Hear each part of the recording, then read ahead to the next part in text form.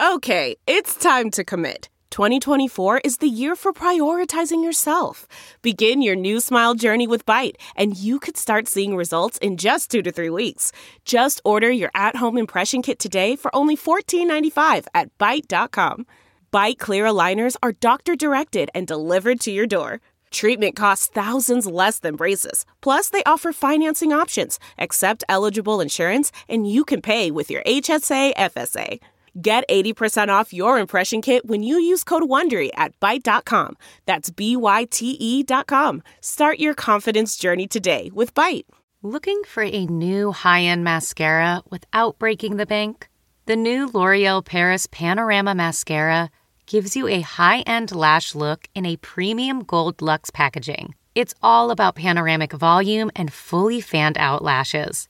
With its tapered brush, the new Panorama Mascara catches every single lash, giving you the false lash look without any of the hassle. Say goodbye to clumps and flakes, because this mascara is specially formulated to resist them all day with up to 24-hour wear. And the best part? It performs better than Luxe mascaras at only a fraction of the cost. You can buy Panorama Mascara on Amazon today.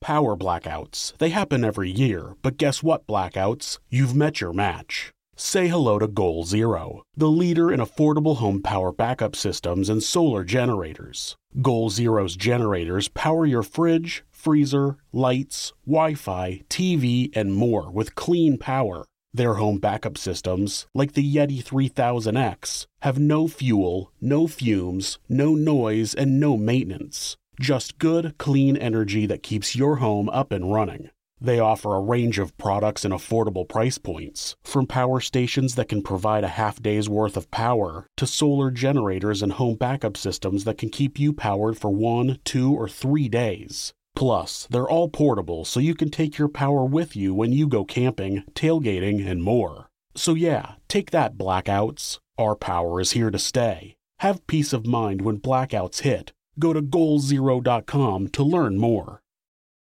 Hi, everyone. Welcome to Dishing with Digest. I'm Stephanie Sloan, editorial director, here with Mara Levinsky, senior editor. Hi, everyone. So, Mara, I've gotten some letters from Days fans lately who are not super keen on the Haley immigration story. So it's not about the players involved, who I think have all done a great job. And it's not that it hasn't sparked some interesting story, which it definitely has. I mean, who thought Olivia Keegan would emerge as the star of it? But the fans' issue is really the ripped from the headlines element of it. You know, they feel they see enough stories in real life about immigration in the United States, and like they're not tuning into their favorite show to watch it there. But, you know, real life has always been an inspiration for stories. And then you have to ask the question, does it cross a line where it doesn't feel like entertainment anymore? You know, I think in many cases the answer is yes. If Haley's story is really kind of a green card marriage story, those aren't new to soaps. But the climate around the issue of immigration, I think, is charged today in a way that it wasn't when, say, Robert infamously married Holly on GH in 1983 so that she wouldn't have to go back to Australia. You know, it is such a hot button topic in 2019 that I don't know that any show could really go there in a way that would be pleasing to everyone in the audience. Obviously, I think when soaps tackle social issues, they're looking to mine the interpersonal drama that sort of surrounds whatever the issue is. But I kind of wonder if that can't be, well, done in some other way. Well, so let's start here. I like reality on soaps. You know, I like to watch stories that feel relatable to me. I always say that family drama, relationships, romance, infidelity, death, illness, you know, as tough as some of those may be, are why I watch soaps. It's the whole theory of catharsis, of getting a break from your own problems by watching the characters deal with theirs. But if I look back at what drew me to these shows in the first place, it was for sure romance and generational storylines. You know, I tend not to be drawn to more fantastic tales, if you will, or ones that feel to be mirroring exactly what's going on in the world. And, you know, perhaps that makes me basic. Well, I think those are the basics of soaps, and I'm right there with you. Now, there's another sort of rip from the headlines story on Daytime right now, which is the sex cult story on GH. That certainly seems to be inspired by real-life events. But we could get such a drinking game going with Dawn of Day or DOD. Totally. And I just have to say how much it amuses me, how sometimes when stories like this are told, and I love an umbrella story, but you know how just suddenly everyone in town is reading the book or taking the seminars. That just gives me a chuckle. When I think of, my favorite social issue storylines, and as I think I've said before, my taste aligns with yours when it comes to the types of stories that most appeal to me. But I guess I sort of feel like I want a carefully, masterfully told social issue storyline or none at all. When I think about the AIDS storyline on General Hospital, which is one of my all-time favorites, there was a nuance there. You saw an evolution in people's perspective on the disease because GH really committed to telling that story slowly. And ultimately, you saw the whole town come together and rally to the side of this young man who was dying.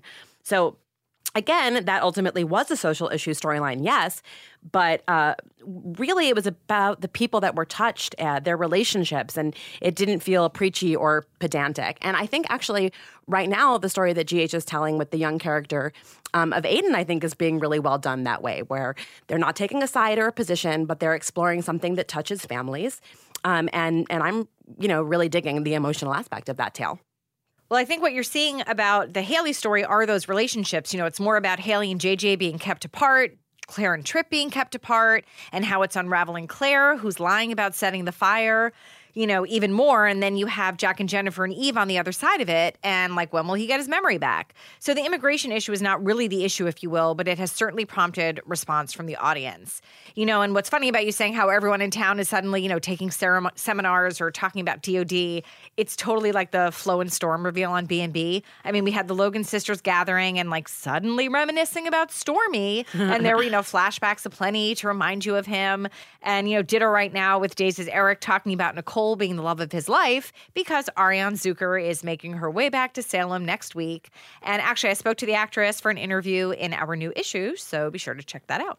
Well, another beautiful blonde who is making a return to daytime next week is M. Rylan as Lulu on GH. And I just wanted to throw that in there because I know when she went off to Paris recently, kind of out of the blue, people were curious about how long she'd be away. And the answer is not long. Well, that is a relief. So speaking of GH and actually every other show in daytime besides Days, our guest today is Ken Schreiner, who is best known for playing Scotty Baldwin, but certainly has made his mark all over the soap landscape. So let's get him on the phone to talk about it. Hi, Ken. Hello, girls. Well, let's start at the beginning. Tell us about Ken Schreiner before General Hospital came around. What were you doing before your first soap job? Well, let's see. I grew up, I was born in New York, moved to Hollywood as soon as I heard about it, came here at 20, turned 21 on Dino's on Sunset Strip, was studying with a lady by the name of Lillian Chauvin, who had worked so many jobs. She was one of the first women in film that started the whole women in film movement back in the 70s, and she'd worked in The Young and the Restless, so she taught actors to kind of that type of three-camera. She taught a class on camera, so we were which is the best way for an actor to learn whatever bad habits they might have. The camera is right there telling you why you're doing that. So anyway, that's what I did. I studied, got under contract to Universal Studios, where I did multiple jobs. They put you under contract and they paid you a weekly salary, and thus they could put you in anything that was at Universal. I got to work with Gregory Peck. I got to work with my idol Raymond Burr. Wow.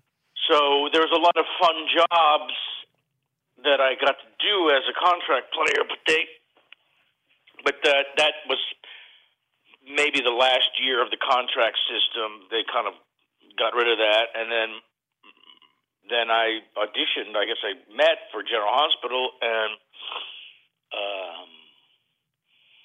that was then I got two shows, August 2nd, August 4th, 1977. And then they were going to decide what they were going to do or not do. So that's my story. What do you remember about the audition? There was a producer at the time by the name of Tom Donovan, and I don't think I read anything. I think I just met him. He talked to me and talked about that there was going to be that I was estranged from my father, Lee. I was like a kid living in Greenwich Village, and that Susan Brown, Gail, was going to come get me and try and talk me into coming back to Port Charles because Lee was wanting to, wanted his son back, and so I think that was the setup. But so then, I got the job, and the show was, it had gone to color, but it was only 45 minutes. I think they'd gotten rid of the organ music, and then they thought, well, Ken and Jeannie might be able to fill that 15 minutes, and they went to an hour. Yes. Well, tell us about Jeannie. What are your early memories of her? How she, because, when they're kids, they kind of put their, well, no, now I got to go back because we were live on tape. So there was, we shot the show at 2:00, and at 2:45 it was done. It was before they went to an hour. So all actors were in each sets, and I didn't really work with Jeannie in those first two shows. I worked with Susan Brown and Peter Hansen, and so then when Gloria Monty came on and took the show to an hour, and we moved to the Desilu Studios, I started working more and more with Jeannie, and then they were they started the editing process where they didn't stay in order. They moved around, and because she was young, they had to shoot her first. So she was always loaded up with like a lot of dialogue. Like she'd have 4 or 5 scenes with me, 4 or 5 scenes with Denise Alexander, and so it was like, geez, she's got all this work. So she was very, and then she had school and she had the teachers, and so it was kind of like, but she was so good and professional and was handling, real heavy-duty dialogue and playing stuff that, her father was an actor, so I guess it was in her family, and so, she already had the chops of she could do it.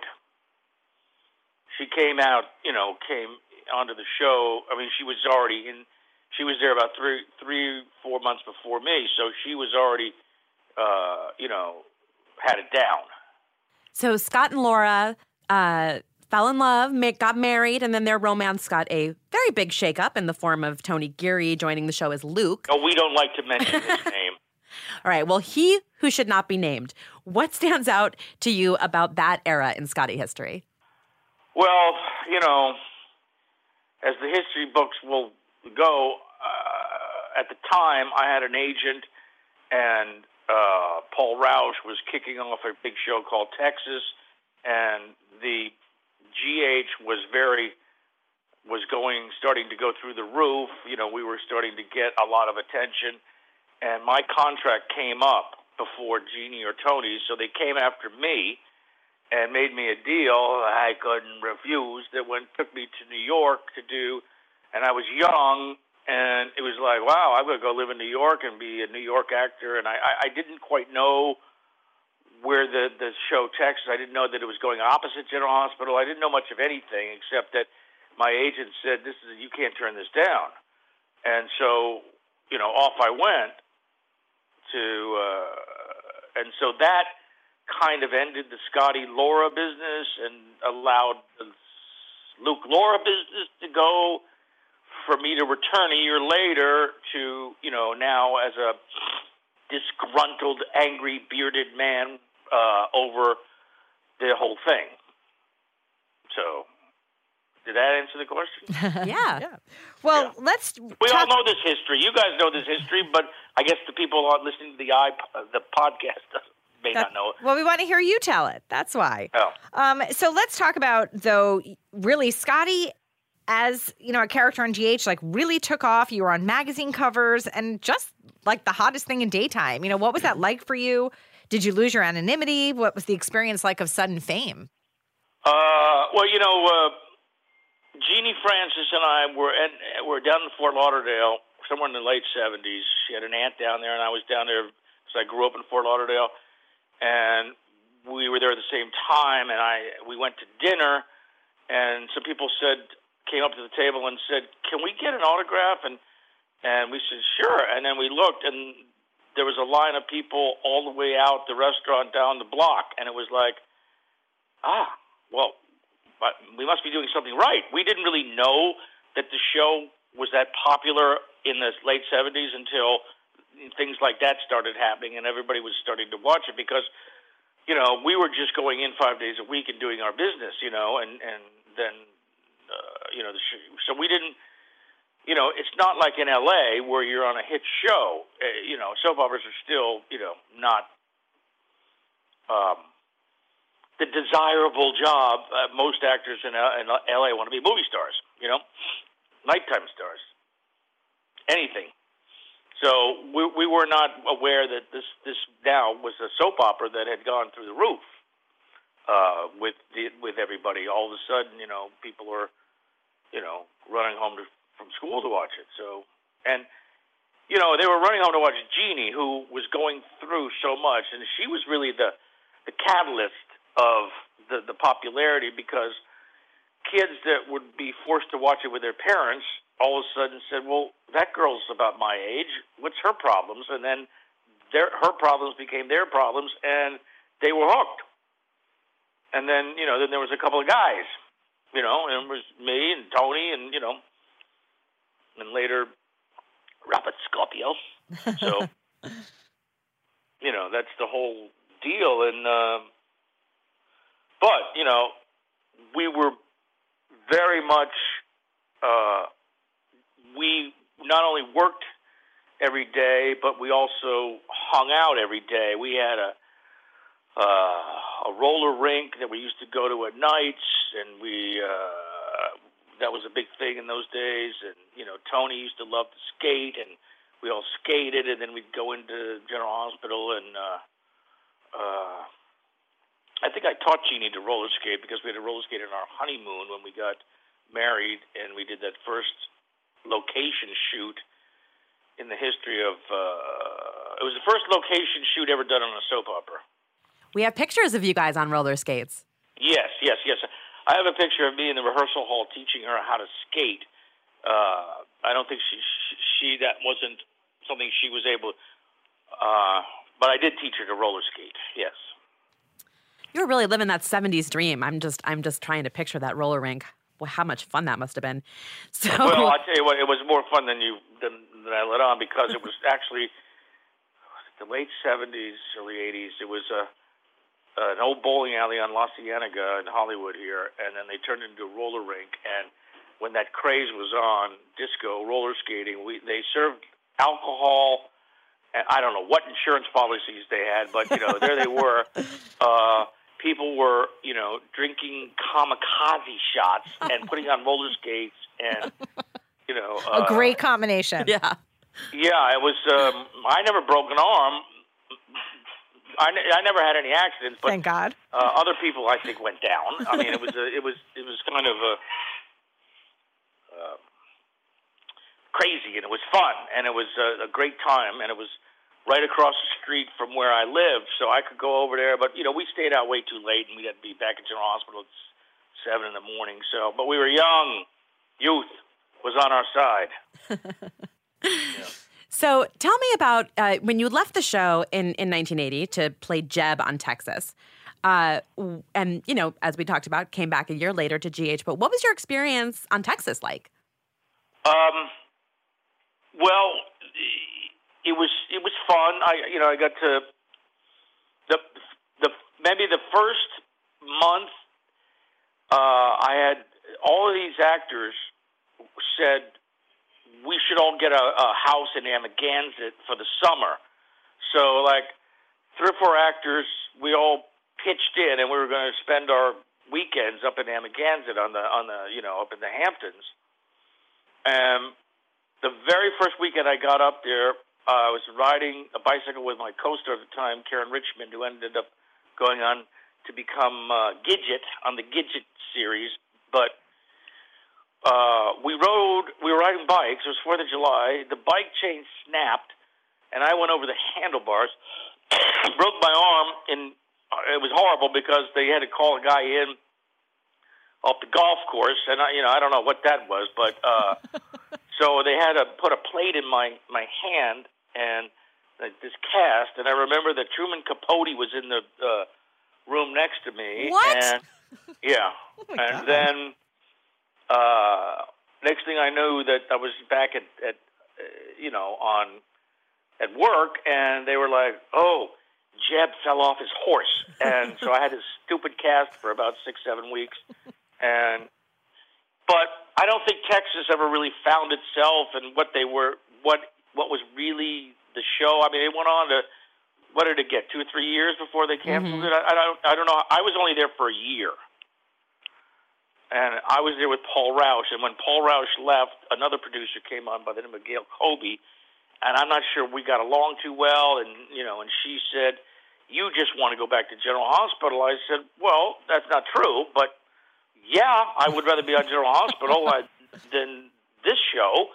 And I had, realized what a blunder I made by going to do this in the first place, as, GH, is now headed through, it was, now, their us cover, Newsweek, and, what am I doing over here in Texas? Breaking arms. Breaking arms, yes. Now, a lot of people talk about how scared they were of the show's then executive producer, Gloria Monty. You've said that you've always had a good relationship with her. So what was your experience like with her?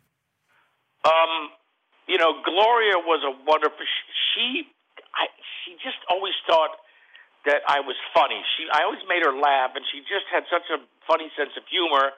But I had taken her we'd gone to lunch, and I had a Jeep at the time, and she said, "Kim, we've got such a great story coming up for you with Jeannie and Tony," and I had to break the news to her that, I just made this deal, or my agent made a deal for me to go to New York, and so she wasn't too pleased about that. And then I had to drive her home, and so she was a little mad as a hornet over the whole thing. But again, a year later, she said, "Well, he's an asset. Let's bring him back." So it wasn't hard feelings. It was just that I had kind of, again, I was reminded what a big mistake I had made. Well, so then what was it like when you came back? I mean, at the time you came back, Luke and Laura's Wedding, was seen by 30 million people. I mean, it's like the hugest, not only daytime show, it's like one of the hugest shows in television as a whole. So what was that like for you to even just be on it again? Came back and they stashed me in this trailer, and in the back of the trailer, this guy comes out and says, "Hello, May, I'm Tristan Rogers." And I said, "Oh, yes, Tony spoke highly of you. How you doing?" And then, they wanted, this was, long before social media, but yet Gloria really wanted to keep it hidden until I really, caught that bouquet and said, "There is no wedding." So it was a big hush-hush thing, and, instead of me winning the fights against Luke, now he's winning the fights, and that's, like, oh, now I get beat up. Instead, I used to beat him up. So, but I was back in the game and then back on General Hospital, and the Scotty character became, more fun to play because now he had a bit of a, he was very, which gave a lot of material for Peter Hansen, because it was, my son is, he shouldn't be, doing the wrong thing all the time. He's a scoundrel. Scoundrel, yes. I loved those scenes. Any scenes that you ever had with Susan and Peter were just always so amazing. And I hung out with Susan, and I, really socialized a lot. She helped me put my house together. We had breakfast every weekend. Peter flew us in his little plane to Mammoth. I thought we'd never make it. And, the funny thing about it now, Ricky Dean Anderson, it was Jeff Weber at the time, and I were in the back of this little Cessna, and we hit some turbulence, and we thought, oh, boy, it's curtains.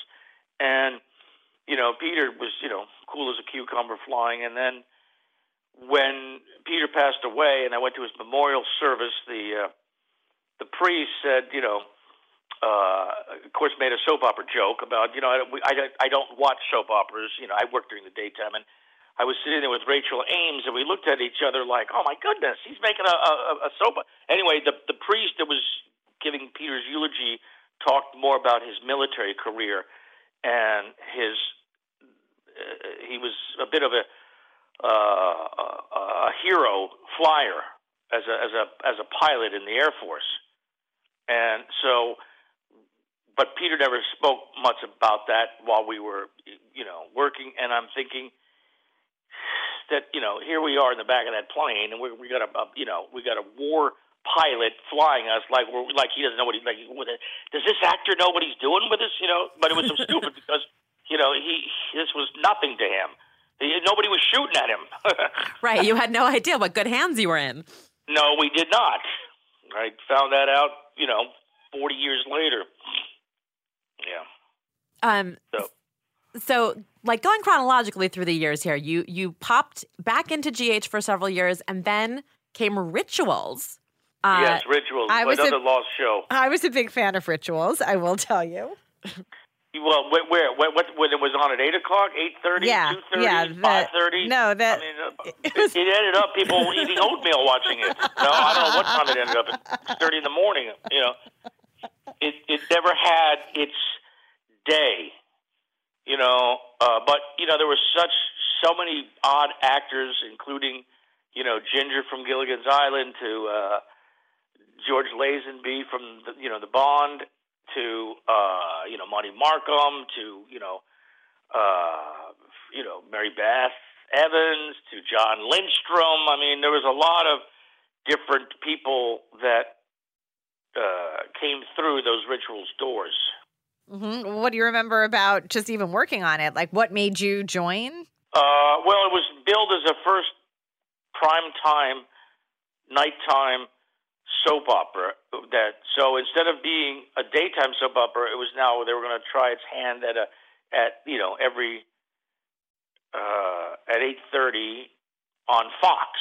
So it was like that was so somehow I'm still doing a soap opera, but I'm now going to be a nighttime star instead of a daytime star. Sounds good, Mm-hmm. But it just didn't work. It worked for Stephanie. Yes, it did. It certainly worked for me, I will tell you. Well, it's the producer, Jorn Winter, who just recently passed away, he produced it, and then he again hired me to do another show with him in Canada called Family Passions. Mm-hmm. And he was a very funny guy, and he was very... I enjoyed, I probably worked with just about every producer that's ever produced a daytime soap opera, over the years because, from Paul Rausch to, Gail Colby to Jorn Winter to, Jill Phelps and so on and so forth. I've been under, I worked with them all. Well, you must be doing something right because you keep getting hired. I guess. I guess I must be, or I just keep moving, and they, I just keep taking, I'll do that. Okay, I'll go there. Well, I mean, that is, if you argue why people become actors to play different roles, I think daytime could sometimes be like golden handcuffs where people, stay because it's a great gig, but you really have made your way around the dial. One of those is B&B's prison doctor, Brian Carey, who was in cahoots with Sheila. So what do you remember about being on B&B? I was sitting at a restaurant, and the busboy came up, and he had a very interesting goatee configuration. And I said, I really like that goatee that you got. It's kind of like a beer tee, but it's not a goatee. And I said, you know what? And I was had just gotten the job at B&B, and I said, I think that's going to be my look. So I break it up, and I stole the guy's look, and I introduced that whole thing, and I worked a lot with Ian Buchanan, there's nobody funnier than him, and then the Kimberly Brown, and it was a very pleasant experience. It was a half hour, and it was an easy, and you had that beautiful CVS was next door to the farmers market and all that stuff over there. So I enjoyed when I did that and Y&R. Mm-hmm. Why did those stand out? What about Y&R stands out? Well, my first acting job in 1975 was an under 5 on Young and the Restless, Flowers for Miss Brooks. Oh, I was here before. Well, I'm glad I caught you this time. Those are my under 5 lines. And, nicely done with the memory. Well, every actor remembers their first speaking lines in a movie or on television. But, yeah. So when I went back to do Harrison Bartlett, I did that for about a year over there after General Hospital. That was like in 2005 or 6 or 7. I'm not. The dates are all confusing because it seems like I've been doing one form of a soap opera forever. Pretty much, you have. Yeah. And even when I wasn't doing one, I was down in Florida, it seemed like I was in a soap opera down there. So, but working over at that CBS, and having all those restaurants and stuff right in your backyard, it was, I think that you can't beat that. You didn't have to go. You just walk across the street and you had everything, and it was a fun show. So after B&B, though, going back, you anchored this General Hospital spinoff, Port Charles, Yes. along with Lynn and John Lindstrom. So Yes. You were there for 3 years. Are your memories of that show fond, and what stands out to you about that time? Well, at the time, I kind of referenced it as a paper route because, when kids have paper routes, they get up and they deliver their papers. It's about half hour, and that's how they make their little. We for some reason because we had seniority, they put our scenes first up. So when we started taping at 8:30. By 9:30, we were finished and on our way home. And it was like, well, this is like a paper route. Now what? So what are we going to do for the rest of the day? What'd you do for the rest of the day? I, hung out.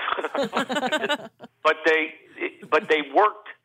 We worked, every day. And, I know that Lynn and myself and John, we kind of really wanted it to be good and wanted the best and wanted to do it and, and get the stories, really flush them out. And because it was like, who gets this opportunity to do a General Hospital spinoff, but yet it didn't coincide with what was going on at General Hospital, so it was another part of town because they couldn't sync it up, so that it was, kind of that extra half hour of General Hospital. Like when they didn't they take Another World and make it an hour and a half or something? Yeah. So it's not that this was going to be an hour and a half at General Hospital. It was a separate entity, and so even though we used the nurses station and some of and people used to drop over to work on it, but they were just like guest stars. Mm-hmm. You right. know. So, but it was, definitely fun. All the young actors that came on, the interns, the Michael Dietzes and the Jay Pickett's, and in fact, I just got a call from Michael Dietz a minute ago. He wants me to go meet him and Jay Pickett today at 4:00.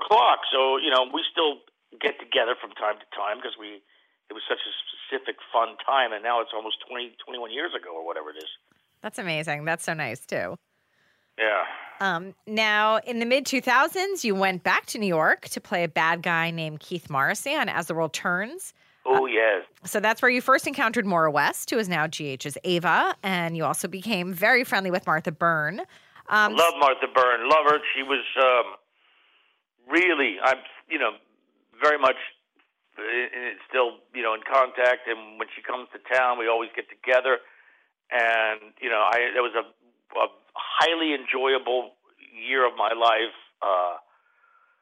living at Columbus Circle and going. But it was a lot of, they really, I was there 5 days a week for the first 3 months. They just wrote this Keith guy heavily. And it was every time I'd get back into the city at 5:30 to go to dinner, I'd be sitting at that Serafina's on Broadway, and I'd be pulling these pages, and I go, Jesus, it's another 50 pages for tomorrow.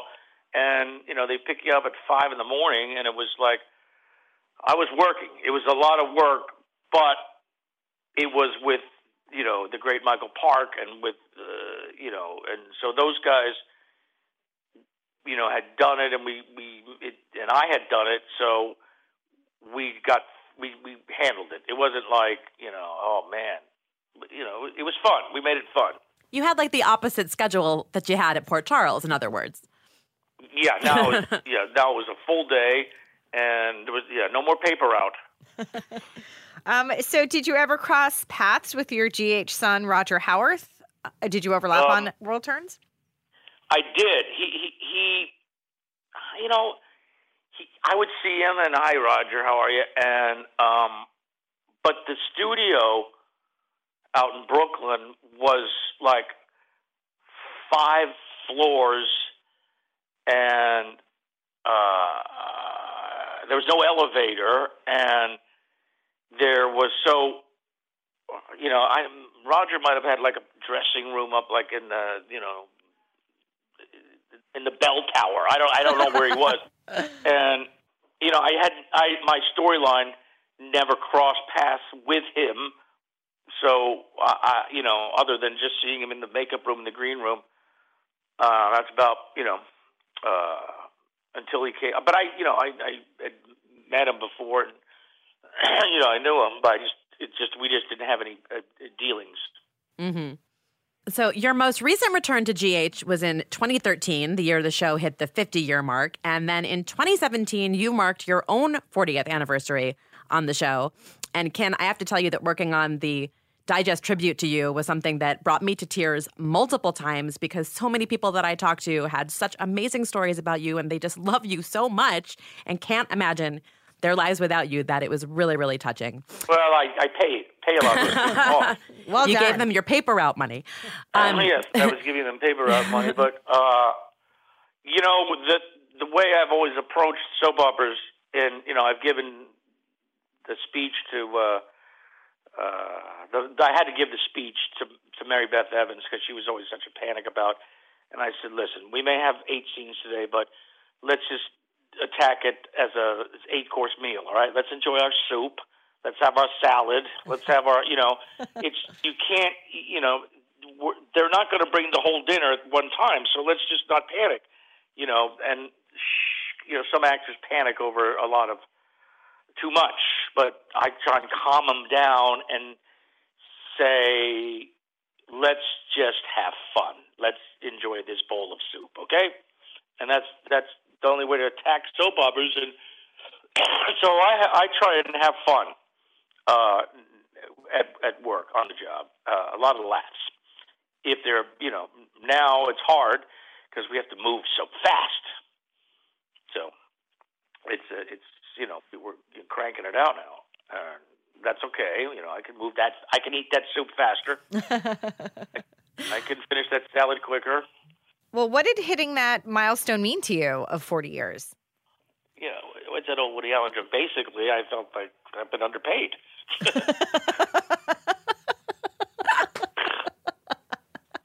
Yeah. So Good answer. Yeah. But now, you know, as I close in on 42, believe me, the last two have been the toughest. But, you know, when I still get to work with Lynn Herring, who, you know, I pretty much talk to her every day. We're very, very good friends, and, you know, so we love that, any kind of Scotty Lucy business. You know, I love So do we. with Jackie, and, you know, and my beloved Maura West. You know, I worked with her. I had a couple scenes with her on As the World Turns, and she was just, you know, I said, oh, geez, if I ever got to work with her, this would be a lot of fun too. And she, you know, was very close with Michael Park, and we all got to know each other, and we would hang out at Grand Central Station a few times, and I just thought she was the greatest, you know. And when she came to General Hospital, of course, I hightailed it up to Frank's office and said, if you don't know what to do with her, you could throw her my way. But, but you know, I had, by that time, it was, no, we have other plans for Maura, not with you. But I've managed to be that guy that's, you know, Scotty is still, you know, will do anything he can for Ava Jerome. Mm-hmm. So when I get to work with Maura, another highlight of the day, or with Roger, or with any of them, to tell you the truth, there's nobody I go, oh, I'm stuck with, you know, them. So I have a lot of fun with the actors that I get to work with down there. So we know that the Nurses Ball is coming up. What can you tell us about filming that and just the experience of being with the actors all day? Yeah, we have some fun stuff coming up. The Nurses Ball is going to be fun acts, fun stuff going behind the scenes. So, you know, we shot all that last week. And, you know, again, the Nurses Ball is like what it used to be like in the 80s, because everybody's there. You know, and everybody's, you know, kibitzing and having a good time. Back in the 80s, you know, when we had a dress rehearsal and then they taped it, all actors were in their rooms, the doors were open, there was a lot of visiting, a lot of fun, you know. You'd go to Susan Brown's room and she'd have a little, you know, coffee and crumpets, and you'd sit around and you'd go visit Peter, you know, and then you'd go, you know. So it was, when you have the Nurses Ball, you have so many actors there that I've known over the, you know, most of them for decades. It's a field day for me, you know. You're making me think about how Finola Hughes said that she thinks of you like a brother because your dressing rooms were next door to each other and you always got to hang. Yeah, Finola and I did a movie together too, where we were a boyfriend and girlfriend in a movie, which went against everything she, you know, was very difficult for her because she's always played that Anna Devane finds Scott Baldwin, sleazy Scott Baldwin. But she had to, you know, this is the scene you're going to have to kiss me, Finola. It was a ghost movie we shot in North Carolina. It was fun. But, yeah, and, you know, when I was younger, unfortunately, next door, my dressing room was Jane Elliott. And, you know, if you got a hold of her, she's got stories, you know, because, you know, she was, what is he doing over there? What were you doing over there? Who knows? Now, you've really mentioned so many amazing co-stars that you've worked with that you also consider friends. You know, who else are you still in touch with from all of your soap experiences? Oh, you know, I still see John Stamos. I see everybody. I mean, the ones that, you know, I have a little dealing still with Jane. You know, Jane Elliott's in town still, and she's around. The only person that, you know, is I you know, keep threatening and to come over, and he keeps saying, you know, come, is the great Tony Geary over in Amsterdam. He disappeared, so he's gone so I used to have email him back and forth somewhat, but I wish I could see more of Tony because he was a very unique, one of a kind, and a very, very funny sense of humor. So, but everybody else that I've ever worked with, that I still kind of see him or talk to him. I always love when you post with like a Robin Mattson. Oh, Robin, yeah, geez, yeah. We had Robin and I were really good friends and palled around all the time, man. And she's another one that was spent a lot of time with her in real life, hanging out, doing fun stuff. But she's as crazy and as wild. She's just like Betty Davis to me. She's whenever I go to dinner with her, I still get a hoot out of her because she's just so funny. Well, you really have worked with so many incredible women over the course of your career. We're going to do a little lightning round here with some of them. So we'll say a name, and you tell us what comes to mind when you think of them. So let's start with Jeannie. Jeannie was, we started together. We got new cars. I remember like it was yesterday. She said, I just got my first car, and it was a little yellow Fiat. And I said, well, look at mine. I just got a Corvette. So, I mean, her and I were like these kids that kind of got lucky, they decided to go, let's give the young kids a chance and run with that ball. And they did, and it worked. And, Jeannie has some fond memories. She always tells me, but, when she tells me, like, do you remember that time we were in the, and I said, I don't remember that. I remember, so we each have different memories from those periods, but, she and I, kicked it off and started it. We were the first two kids in daytime to have major story. So, yeah. What about Jackie Zeman? Oh, and Jackie, when she came on, oh my goodness, when she rolled into the studio at Desi Lou, and I had been screen testing girls for Bobby, and they, in the scene, in the screen test, I had to pour a glass of wine and give it to the Bobby character, and for some reason it was real wine. And by the time I got to the fifth Bobby, I was a little loopy, and and I said, and the director who was doing the test said, "Well, nobody told you to drink the wine, I said, "Well, but it was here; it was part of the seat." So anyway, so the next day, this stretch limousine pulls up outside of Desi Lou, and I said, "Who's in that?" And the door opens, and out gets Jackie in a fur coat, and they said, well, that's your new Bobby Spencer. She was just right off of One Life to Live. And I just still see it like it was yesterday. She was glamorous. And I said, that's Bobby? That's the girl that's the Bobby that, is going to be the Bobby Spencer. And she had a mink coat, and she looked like $1 million, like a Hollywood starlet getting out of that limousine. And it's ingrained in my mind forever. Oh, that's so sweet. What about Lynn Herring? I met Lynn Herring at a John Stamos party, and she made a crack about, I used to watch you in college. And I said, what?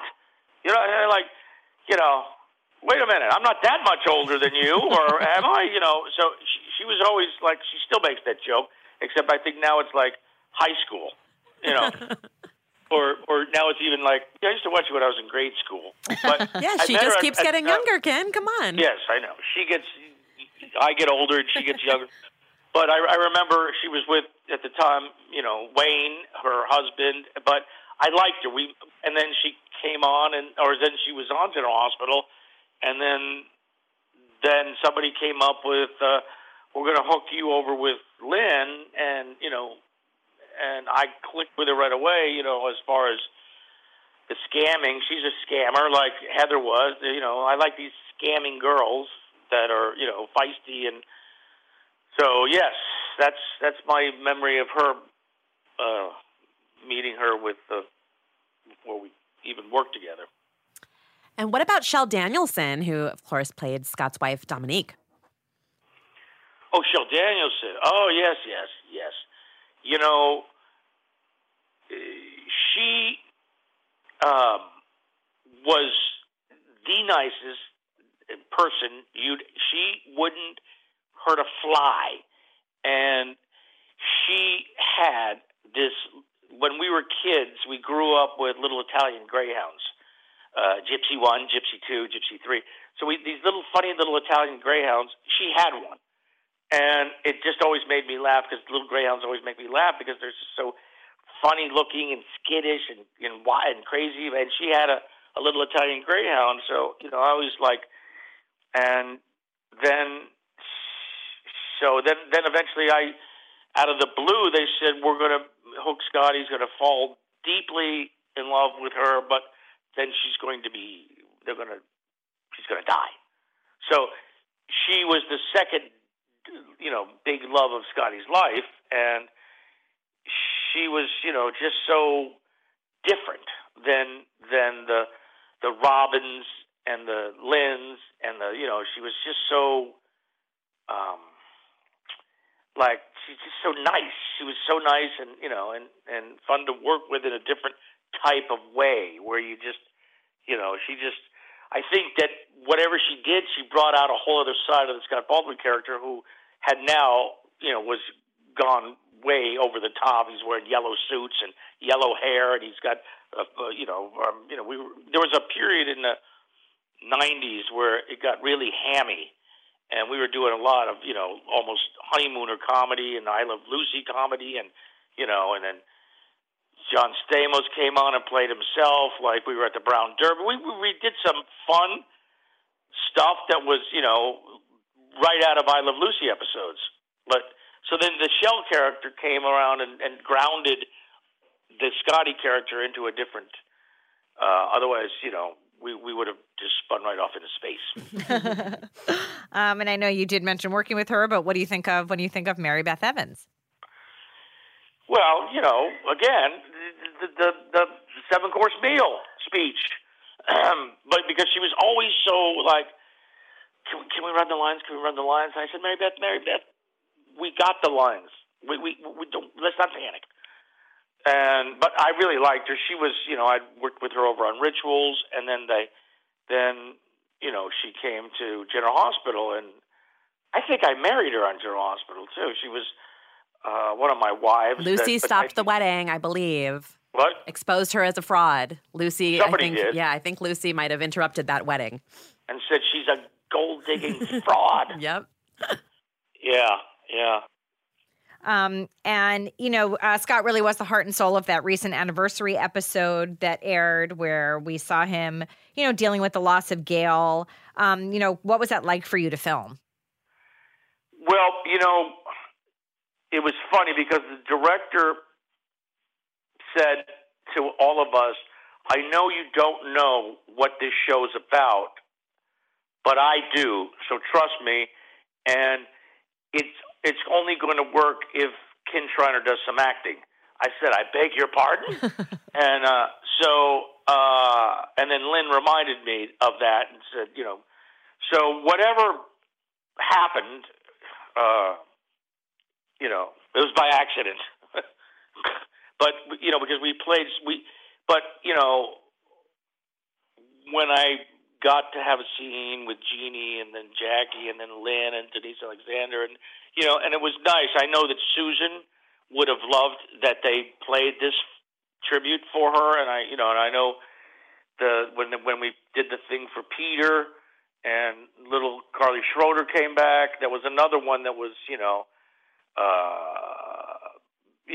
when you go down the history, the road back in time and really salute these characters that have recently passed away in real life as well, you know, it's not, you know, I don't want anybody else to pass away. I don't need any more, you know, tribute shows. So let's just, you know, hope that nobody goes.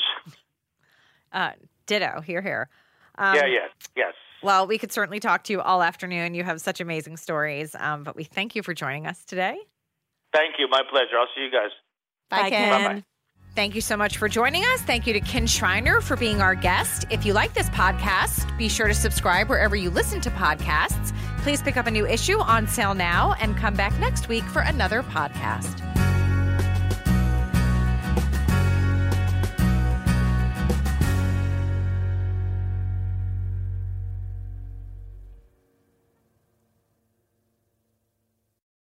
You know how to book flights and hotels. All you're missing is a tool to plan the travel experiences you'll have once you arrive. That's why you need Viator. Book guided tours, activities, excursions, and more in one place to make your trip truly unforgettable. Viator has over 300,000 travel experiences to choose from. Everything from simple tours to extreme adventures and all the niche, interesting stuff in between. So you can plan something that everyone you're traveling with will enjoy. Real traveler reviews give the inside scoop from people who've already been on the experiences you're considering. So you can plan with confidence. Free cancellation helps you plan for the unexpected. And 24/7 customer support means you can travel worry-free. Download the Viator app now and use code Viator10 for 10% off your first booking in the app. Find travel experiences for you. Do more with Viator.